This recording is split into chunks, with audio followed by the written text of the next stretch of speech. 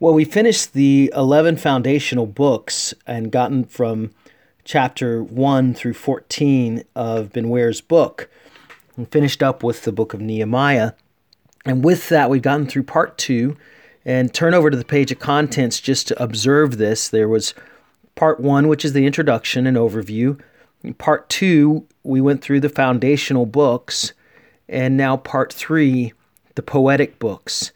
And if you're looking on that contents page right at the very, very beginning of the book, it's a blue page, we'll see that we're going to go through chapter 15 on Hebrew poetry, then Job, Psalms, Proverbs, Ecclesiastes, Song of Solomon, and Lamentations. So we have no time to lose. Let's jump into it. Part 3, the poetic books. Chapter 15, Ben Ware speaks about Hebrew poetry. And let's begin making some comments. Reading from Ben Ware at first, chapter 15, page 162 of the book. 162. Poetry is found everywhere in the Old Testament scriptures, but 6 entire books of poetry were written during the era of the monarchy. The time of the United Monarchy would be considered Israel's golden age of literature. These days of peace in the reigns of David and Solomon, found in the books 2 Samuel and 1 Kings, were the most productive in the writing of the songs and poems that became such an important part on the life of Israel.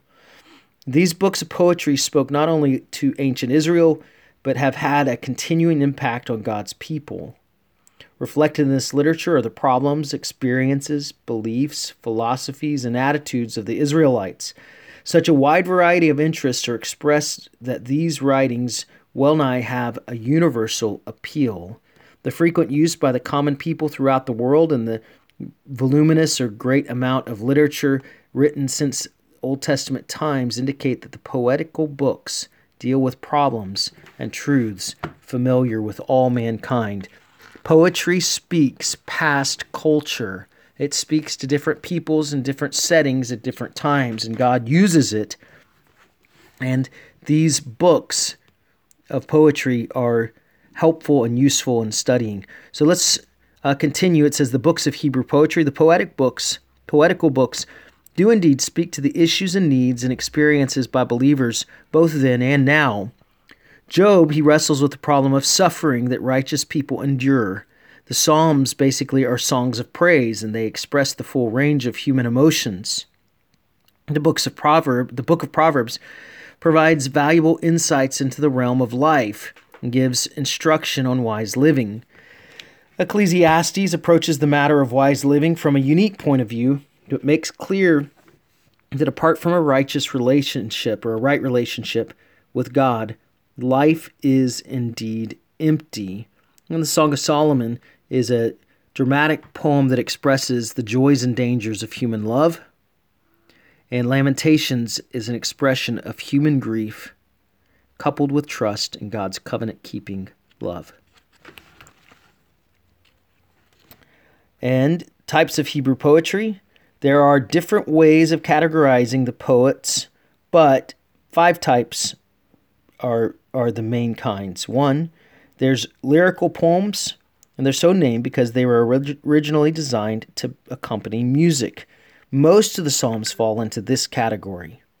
And there's also teaching or didactic poems, didactic teaching poetry. It gives us a lesson. They're intended to teach people and observe and evaluate life.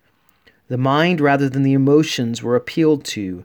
Proverbs and Ecclesiastes were this type of poetry. They address the mind, the thinking. And then prophetic poems are not found in these 6 books, but rather in Isaiah and some other places. Ben Ware lists a 4th kind of poetry, elegiac or elegiac, whichever way you pronounce it, which is poetry over human grief and sorrow. Lamentations fit into this category. And then you have dramatic poems such as Job and Song of Solomon. They convey ideas and truth through dialogue and monologue, much like a modern play would do. So it's a conversation that's happening, a dialogue that's happening. Okay, parallelism in Hebrew poetry. Unlike poems and verse that we're most familiar with, Hebrew poetry is different. It's not achieved by rhyme. The basic structure of Hebrew poetry is parallelism. Now, in English poetry, oftentimes rhyme is critical. There's the old form of the poem. It takes many forms today, but one, roses are red, violets are blue, sugar is sweet, and so are you, and so forth, and people have changed it in so many different ways. But the key to that is that the words rhyme. Hebrew poetry doesn't depend on that. It depends more on parallelism. Page 164 of Ben Ware, we don't find any emphasis at all on rhyme and very little on meter compared to that of other languages. The principal feature is that of parallelism, the idea that the second or following lines of a strophe somehow parallel the thought of the first. In the structure of Hebrew poetry, a statement is made in the first line, and the second line repeats, expands, or contrasts that thought. It's in that sense that it is the thought or sense rhyme in Hebrew poetry that makes it easier to translate these great truths from Hebrew into other languages. There's a number of different kinds of parallelism. Synonymous, the second line repeats the same idea. Antithetic, the second line contrasts the idea. Synthetic, the second line completes or enlarges the first line. And climatic, a word is built upon until a climax of thought is reached.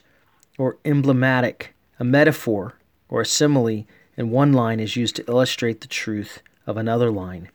Hebrew poetry possesses many other features, such as beautiful word pictures and figures of speech, acrostic arrangements, similes, metaphors, and personification of ideas or objects.